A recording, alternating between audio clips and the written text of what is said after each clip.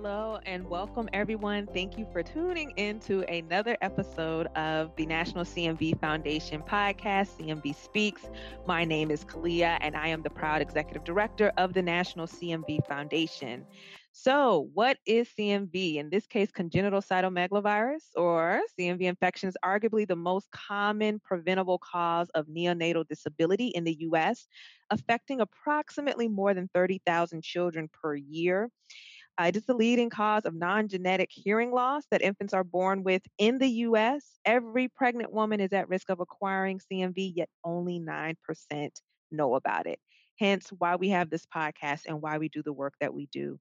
The National CMV Foundation is dedicated to preventing pregnancy loss, childhood death, and disability due to congenital CMV, and our podcast series, CMV Speaks, highlights advocacy, education, industry, and scientific advances, bringing congenital cytomegalovirus to the forefront of the conversation.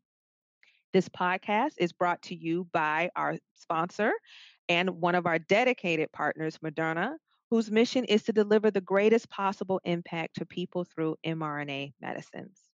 So, before we introduce our guest today, I definitely want to give a few minutes to shout out my co host, Amanda. So, Amanda, go ahead and introduce yourself.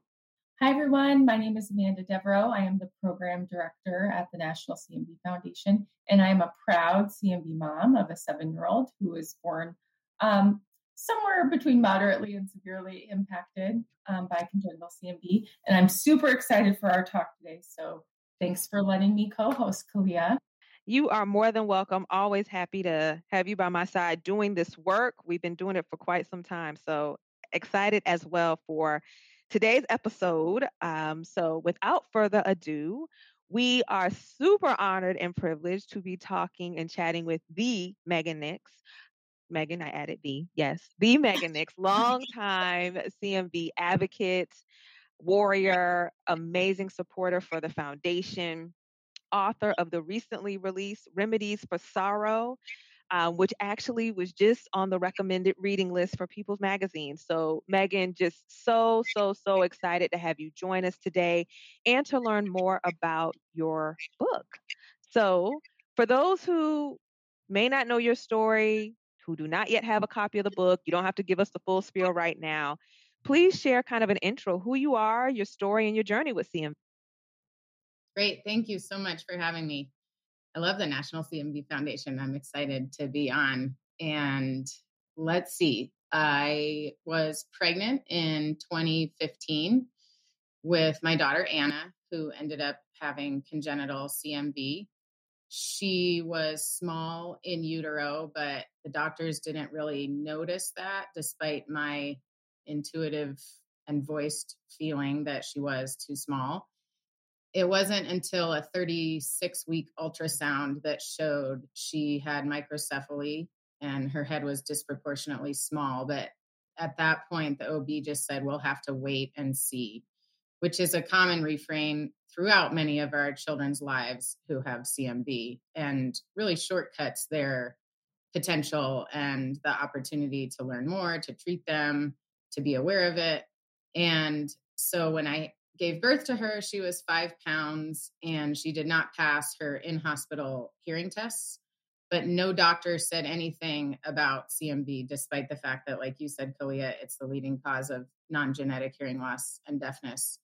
And I went home, just knew that something was different about her. And it wasn't until the pediatrician tested her at 10 days old and we got the results back when she was 13 or 14 days old that she was positive for congenital CMV. And in the interim of the test and getting the results back, like most CMV parents, I went down the rabbit hole of reading and was blown away by the statistics once I could find them, beyond the very basic definitions of CMV that you first find online that makes it sound harmless.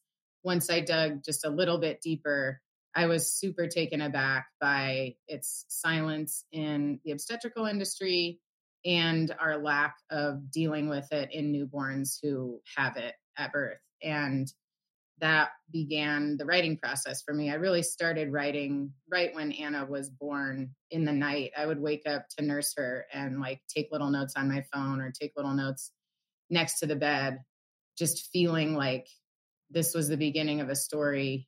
And little did I know how much story there was between research and other families that I would meet. But it was just an impulse that came along with her. And her story has grown our family immeasurably. So just as all CMV, all children with CMV, it's like, it just totally changes the narrative for pregnancy, for families in beautiful ways and in difficult ways. Awesome. I love how you stated that. You stated that so just beautifully. And we obviously know the purpose behind writing this book is, obviously heavily centered on you sharing your story and your journey. What is the impact that you ultimately envision? Well, I was just thinking when you said that 9% of women know what CMV is, I would like to turn that on its head. So if about 90% of women do not know about CMV, I would like to see 90% of women understanding CMV and knowing how to reduce their risk of contracting it. And I think initially the goal of my book was to be the book I was looking for. When Anna was diagnosed, I just couldn't really find an intimate story that could lead me through the shock, the uncertainty, the logistics of a CMV diagnosis. And it's been one of the most rewarding things of writing this book is hearing from CMV moms who I don't know. One said, "Now I'm not lonely anymore," which was so profoundly moving to me. And I think ideally every woman would read it. But even, just as a smaller goal for me, just to change hearts, if those are the hearts of parents who have children with CMV, then that is hugely impactful for me as a writer. And in a broader sense, the more people who read it, the better, obviously, from an advocacy standpoint. Obviously, the major goal is to prevent life-threatening disabilities through educating more women about CMV. So that's the end goal, which I'm sure is also the goal of the National CMV Foundation. And I love what you said before we go on to the next question. I really love what you said about it kind of being the book that you wish you would have had, the resources, the support.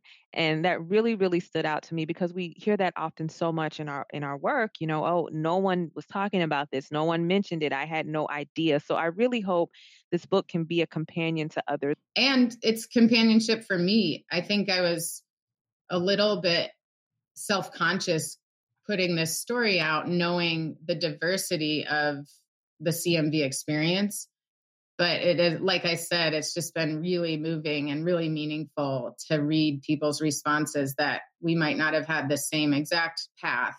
And yet there's so much solidarity when you're reading a story that touches you somewhere that is similar, whether that's CMV or just motherhood in general, or the unexpectedness of an unexpected child.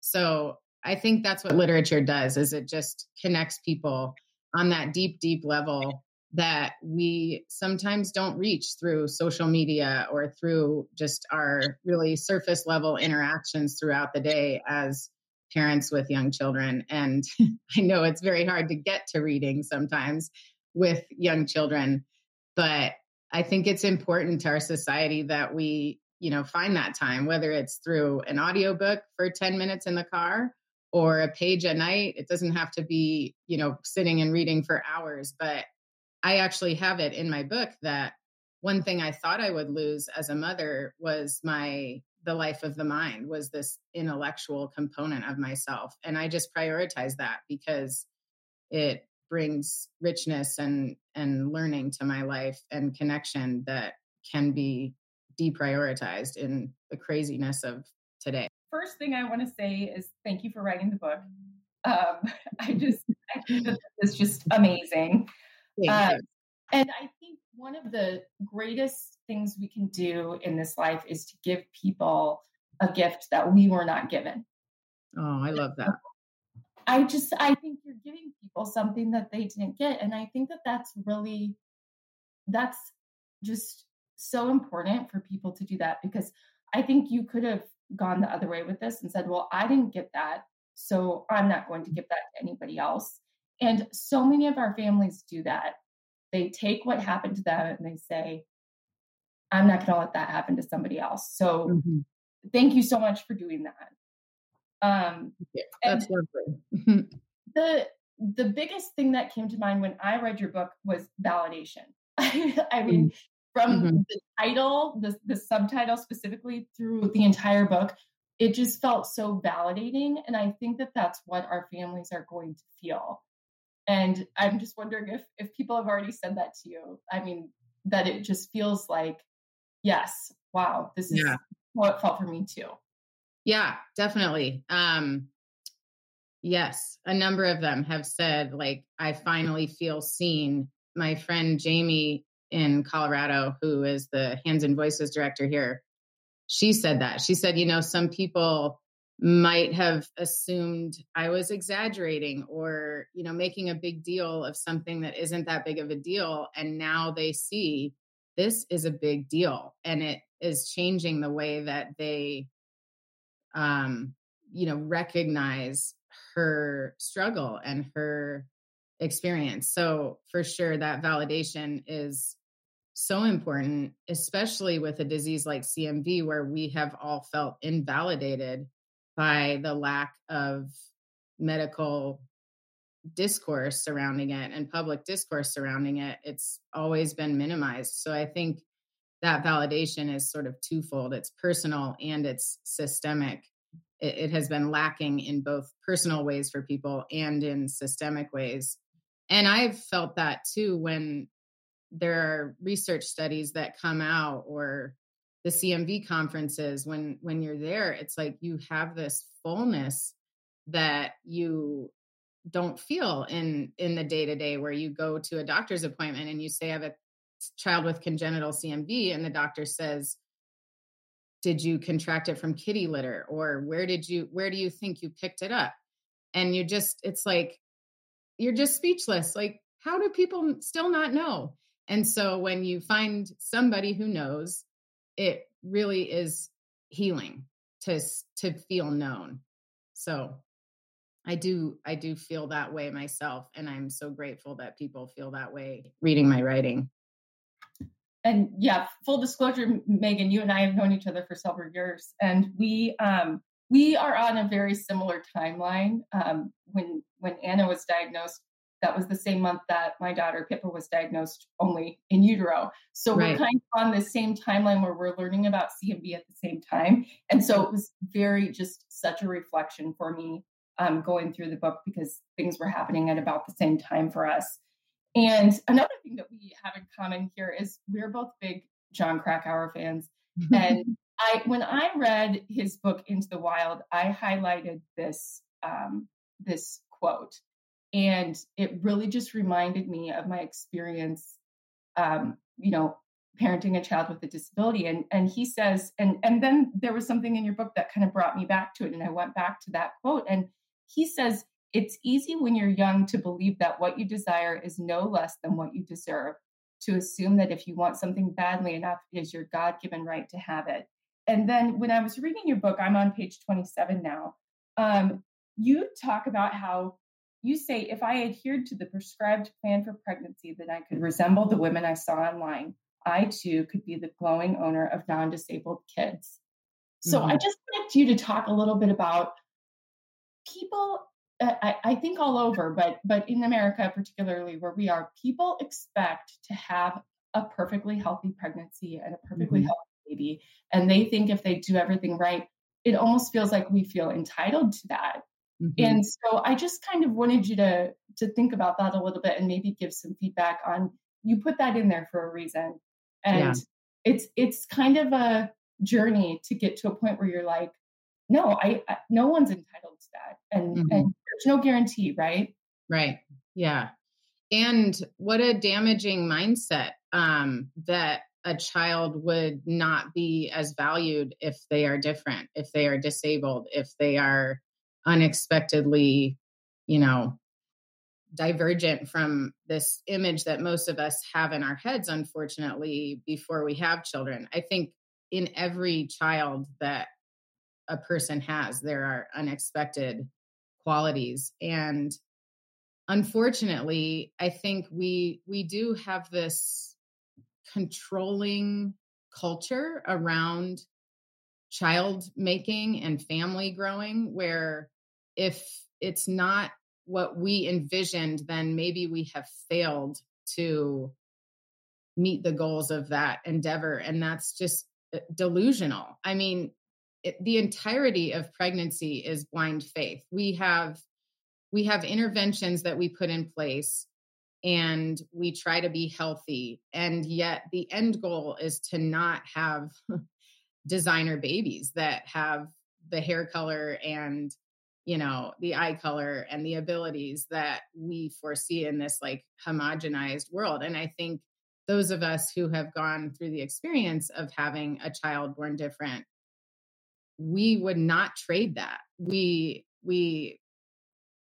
wanted education leading up to that point, and we wanted to save them from challenges. And yet, and it's kind of hard to talk about because it is kind of paradoxical. Like, of course, we want to have best practices in pregnancy, one of which is reducing our risk reducing our risk of contracting a virus that could cause stillbirth or could cause early infant death.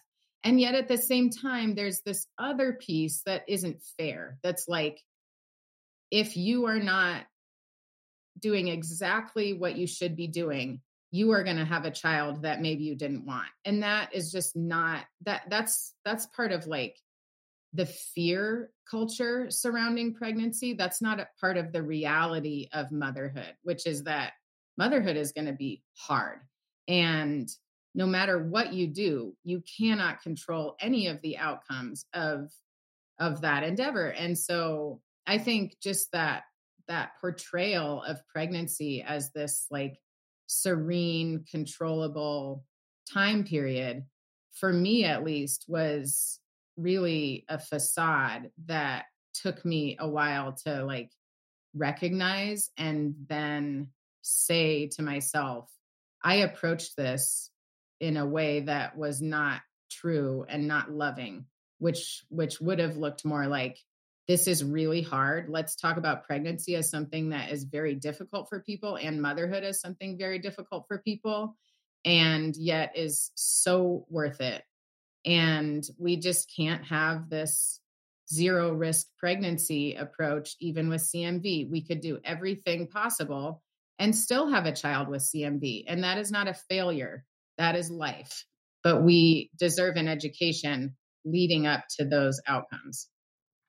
Absolutely. I totally agree, Megan. And some of it is coming through this journey and realizing you parent the child that you get.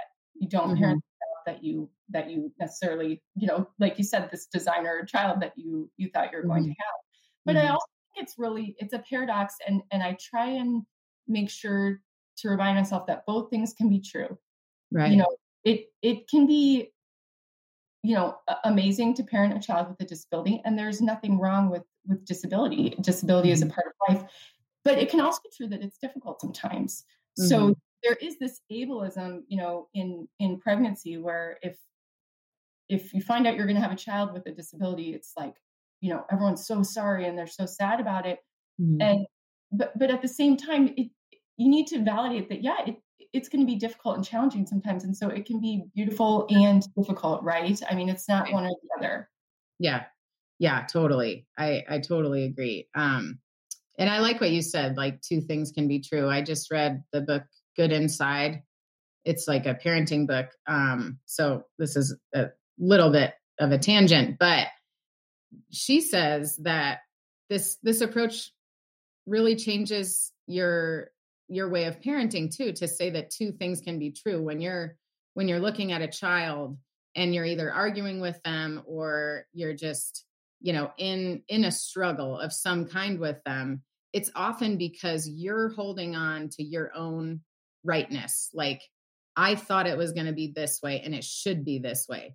And really, when you soften yourself to the reality that two things can be true, that your child is both tired and they really wanted something, or, whatever it is, that when you approach any situation as a parent with the mindset that two things can be possible, it removes the possibility of a power struggle. And I think that can be applied to the doctor-patient relationship too. When a doctor's like, oh, CMV is rare, and the mother is like, no, like I want to talk about this. There has to be a way for us to see each other in these situations, or we're just going to be divided even further. Yes, doctors might think that it is rare and it might be uncommon to have a child with congenital CMV, and yet postnatal CMV is not rare, and we need to talk about it. So I'm kind of rambling, but yeah, I think that mindset is very humane to see the broad spectrum of any issue, not just the one that we're holding tight to. I could not agree more. I think a quote that came to mind as you both were talking is, and I'm sure we've all heard it, in life, we often get what we need, not necessarily what we want. And I think that could apply to this in this context. And so you mentioned earlier, Megan, on how healing and cathartic this process was for you. So while we applaud the gift to those in the CMV community, being heard, being seen, feeling validated, support and resources, can you talk a little bit about how this helped you? I think writing always gives me a chance to deeply process the things that are going on in my life. I was blogging about Anna from the moment she was diagnosed, and I'm not really a blogger per se, but it kept me accountable to the details of her life in a way that made me connect them in some sense to my past, to other people. It's sort of a way for me to weave together all the disparate elements of life. And I think most writers and artists feel that the work itself creates revelations. So where I thought I was just sitting down to keep track of Anna's, symptoms or cool things she was doing or her beauty, it would turn out through the writing process that I would realize something. And that was the case throughout the writing of the book, where I would just be researching and somebody would say something to me in an interview, or I would read, Remedies for Sorrow. I don't even remember who brought up the concept of Remedies for Sorrow. It's a St. Thomas Aquinas document where he said there's these 5 things that can partially alleviate sorrow. Of course, sorrow cannot ever be entirely remedied. It's a critical component of the human condition. But that was very pivotal for me to think about that. Have I walked through these remedies, and did any of them work? And would any of these help other people? And so I think the writing process is just, for me, it's a different part of my brain that digs into my heart. And I think sometimes I'll overthink things in a way that's more aimless if I don't put it down on paper. So that's just what the craft is for me. I think some writers hate writing. There's an essay about how painful writing can be for a lot of writers. And for me, it was very painful. I mean, the process of writing this book was not pretty. It changed structures multiple times. It was rejected so many times, which reminds me of our first John Krakauer conversation, Amanda, where you told me that, I think it was Into Thin Air. I can't remember if it was that or Into the Wild, but that it was basically dead in the water. And you sent me an interview with him saying, look, like, this book was not going to happen. And that was at the point that my book was very rejected by basically every editor I had sent it to with my agent. And I thought, okay, if Amanda believes this could happen, maybe it actually can. And if John Krakauer had a book that was not going to happen, maybe this will. And it was really just so motivating to have that conversation with you, Amanda. And so the writing process also brings in other people for me, where, I talk about the writing, and that part is pleasant to me, even if the craft itself can be painful and long and, humbling, as you have to delete and rethink what you were saying. And for me, one of the great joys of being a nonfiction writer is getting to use the wisdom of others in my writing. So my book would be not published, I think, if I had not had the insights of other CMV moms like Kathleen Muldoon and Karina Briscoe and Dr. Megan Pesh.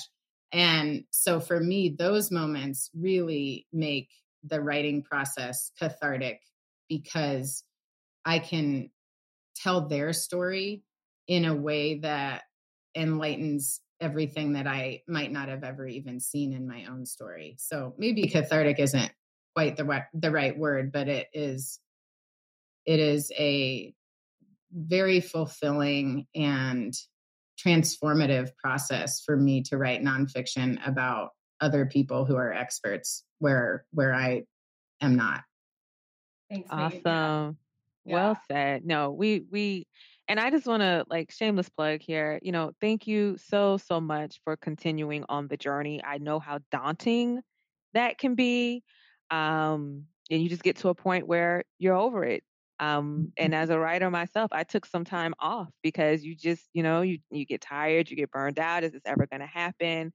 Mm-hmm. So just thank you for staying committed. And that's really important. I write about that too, that there is this sort of, it's another facade that, like, we have to keep going every single day, working, writing. And that's just not reality for me. I have to take breaks, and I have a lot of kids, and, I have a kid who needed a lot of therapies, and it was not, it was a slow burn. It was not like every day I sat down and wrote for 6 hours without stopping. I really had to step back from it. When I first got my first round of rejections after the first manuscript went to editors in New York, we got 26 rejections. And I was really, really upset about it. And I knew I just needed to take a step back and reframe it and look at it again and bring in some other people who could say, like, this is why it's not selling. Again, these two things were true. The content is good. The story needs to be told, but how is it not reaching people? What do I need that I don't have yet? And that break was about 6 months long, where I just sat with it. I didn't write. I didn't work on it. I talked to other people. I grieved and came back to it and had some insight. And I think sometimes our processes as mothers, or as mothers who are also doing something else, we have this urge to, like, make progress every single day. And that's not what progress often looks like. It often looks like one step back before we can go forwards, or a significant waiting time before we're productive again. So thanks for mentioning that, Kalia, because that is definitely part of this book, was patience that I didn't really want to have. I could talk about this book all day. So I'm going to move on to another question, because you should see my book. It's highlighted all the way through. There's little sticky notes everywhere. And this could be a 4-hour podcast, but to pivot a little bit, I want to talk about the CMV community a little bit, because like you said, you talk to several CMV moms throughout the book. You talk about this camaraderie that you feel with the CMV community. Mm-hmm. But one thing I want to call out here, I'm on page 62, is you say, because alongside everything else I'm juggling, I should not have to educate every pregnant woman I meet about the most common intrauterine infection. What a giant medical embarrassment to leave this topic to those of us who are already dealing with the daily burden of the disease. That just, like, hit me like a truck, because it is so true. that the people who end up doing the majority of the work are the people who are impacted. Why is that the case? Maybe you don't have any. Because we're awesome. Because we're badasses. Yeah, I mean, because we're crazy educated. I mean, this is not part of the medical education. That's the embarrassment. And so I write about Atul Gawande, who I just love. He's an excellent doctor and he's a researcher and he's so humble. He goes to these other fields. There's a great essay, I think it's in the New Yorker, where he spends time with a 5-star chef to see how a kitchen runs efficiently. And I think there's this sort of subconscious mindset in medicine that doctors' brains are better than lay people's. And not necessarily like specific doctors think that, but there is definitely a paternalistic attitude within medicine. And that just isn't true. I mean, doctors spend tons of time in clinicals and they're highly intelligent, and parents do too. We are essentially in clinicals all day with our children, and we read the literature at night and we assemble, maybe infectious disease specialists and CMV doctors are doing this as well. I know they are, but we really contain a robust body of literature on our children's disease that a single doctor, a pediatrician, is not likely to have. And so unfortunately, that does put the burden on us. And some of it we carry willingly. But when we're carrying it in the face of almost total ignorance, that becomes offensive. When it's like an OB doesn't know that CMV is transmitted through toddlers, that is embarrassing. And we are very smart. We are devoted to this topic. And yet there needs to be some catching up in medicine to the knowledge that is out there about CMV since the 50s, since Thomas Weller grew it in culture. There is a body of literature that needs to be woven into medical school curriculum, and it isn't, and it continues to not be. And that continues to be frustrating to us. And then we have to mitigate our anger in order to insightfully deliver this information. And that's a hard thing to do. And we're tired, and there's skepticism, and that's all coming at us when it should be coming at a professional who can, with a lot less personal absorption, say, no, you're wrong. This is a big deal. This is preventable. Here's what you do, rather than a mother being looked at like, oh, you're a little crazy, Yeah. Well, and speaking of, providers talking about other things, you devote a significant amount of time in the book to talking about Zika. And I loved how honest you were about that, because I think a lot of us had the exact same feeling when, Zika was on the news every day. And that feeling was jealousy.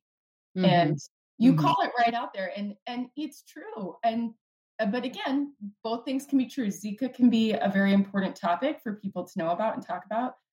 But it's also true that, it's not as common as CMV, and it's something that maybe gets proportionally more, more focus and attention than the number of disabilities that it causes. So just wanted to throw that out there and see if you had any thoughts on the whole Zika situation, because I think a lot of people had that exact same feeling.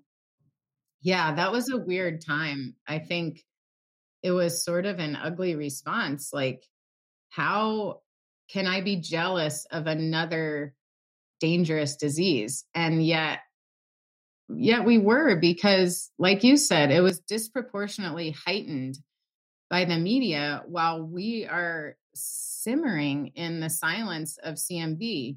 And people were reaching out to me to ask me if they should cancel vacations with a toddler yelling in the background. It was just like too much. It was just like, this is unbelievable that you have a much higher risk right next to you, and the media is telling you to be really scared about, going somewhere else. And Kim Brooks writes about that in her book, and I borrowed her insight there. It's called the availability heuristic, where when an image is put in front of us again and again, we begin to believe that that is a highly likely risk in our lives. So in, I think, the 90s, it was abduction. Even though abduction was incredibly rare, parents started clamping down and locking their doors and bringing their kids inside because it was put in front of their eyes again and again.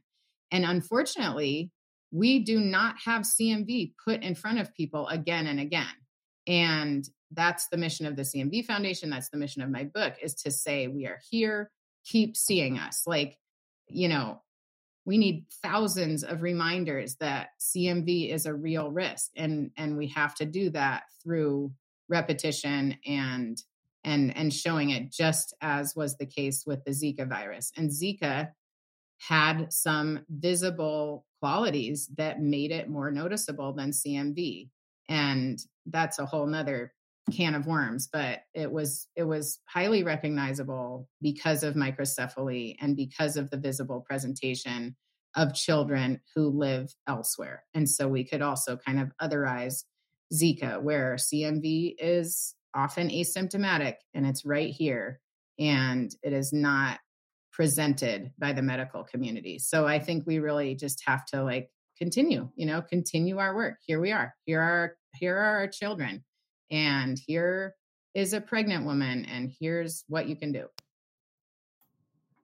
Thanks, Megan. Yeah, I think, again, I could talk about this all day. I have one more question, then I'm going to turn it over to Clea for a couple more from her. But you talk a little bit about, being a different kind of mom now.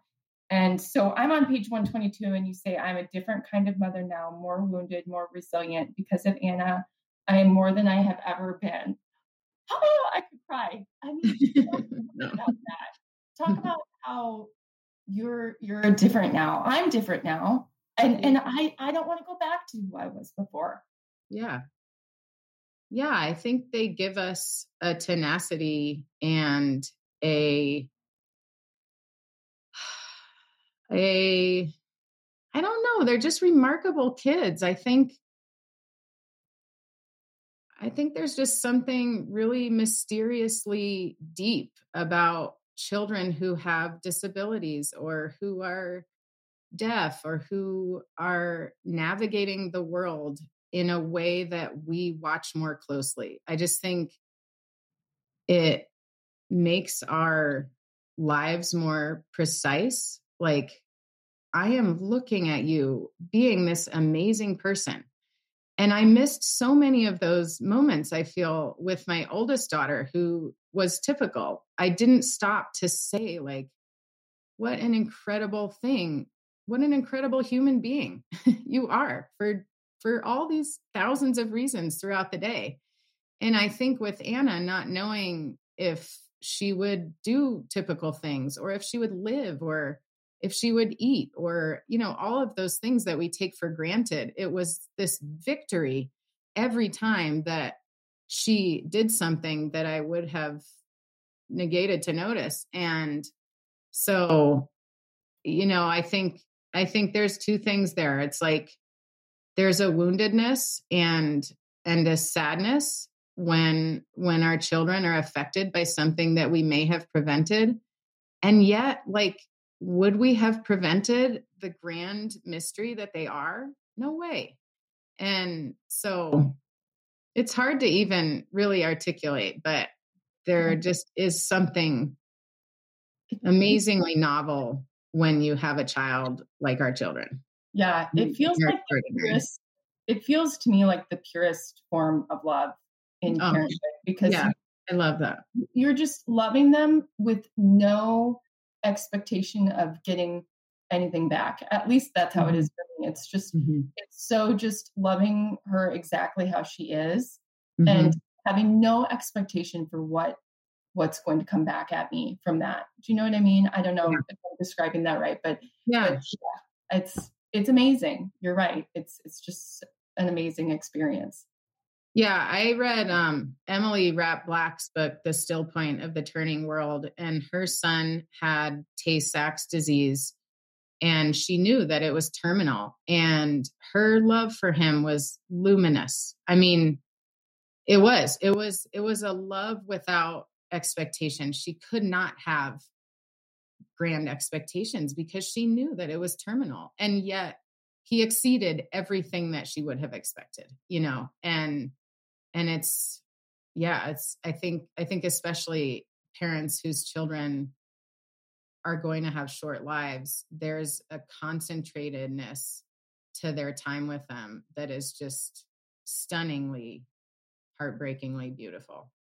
No, thank you, Megan, for adding that. I have coined it pure love on a daily continuum. I mean, and this is from someone on the outside. So for folks who don't know, I'm an ally in the CMV space. I don't have any kids, and so it's always just mind blowing. And Amanda's right. We can stay on here about another 2 hours because I have questions around that too. But it's always mind blowing to see the perseverance and strength and what I call pure love in the truest form that folks have in the CMV community, and all parents, well, all parents should have for their children.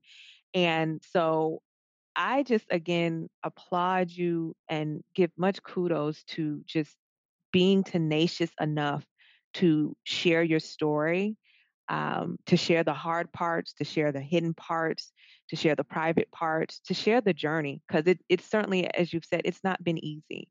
And so, again, I just applaud you. We applaud you. Kudos on a job well done. And we just want to continue to promote this wonderful work that you've created. So please share with our listeners, where can they purchase the book? Anywhere. Ideally at an independent bookstore. And basically anywhere that books are sold, it should be there. And if it's not, then there's another way that you can advocate. If they don't have my book, ask them to order it. So it's Remedies for Sorrow, and the publisher is Doubleday. And if you are an audiobook listener, it's on Audible and Amazon. So it should be out there. And thank you so much for putting it out there again and again. You're my favorite organization, and I'm just so honored to represent the CMV community. No, and Megan, we're truly honored to have you. So thank you so much for your time today. Thank you for sharing your story. Everyone, please go out and purchase a copy of this amazing piece of work. Share it with your loved ones, others in the CMV community as well. And be sure to stay abreast of the organization's upcoming events and activities. You can visit our website at nationalcmv.org or any place on social media, Facebook, Twitter, Instagram. We are active and you can stay abreast of our activities. So thank you so much, Megan, for joining us. Thank you. Thank you for having me.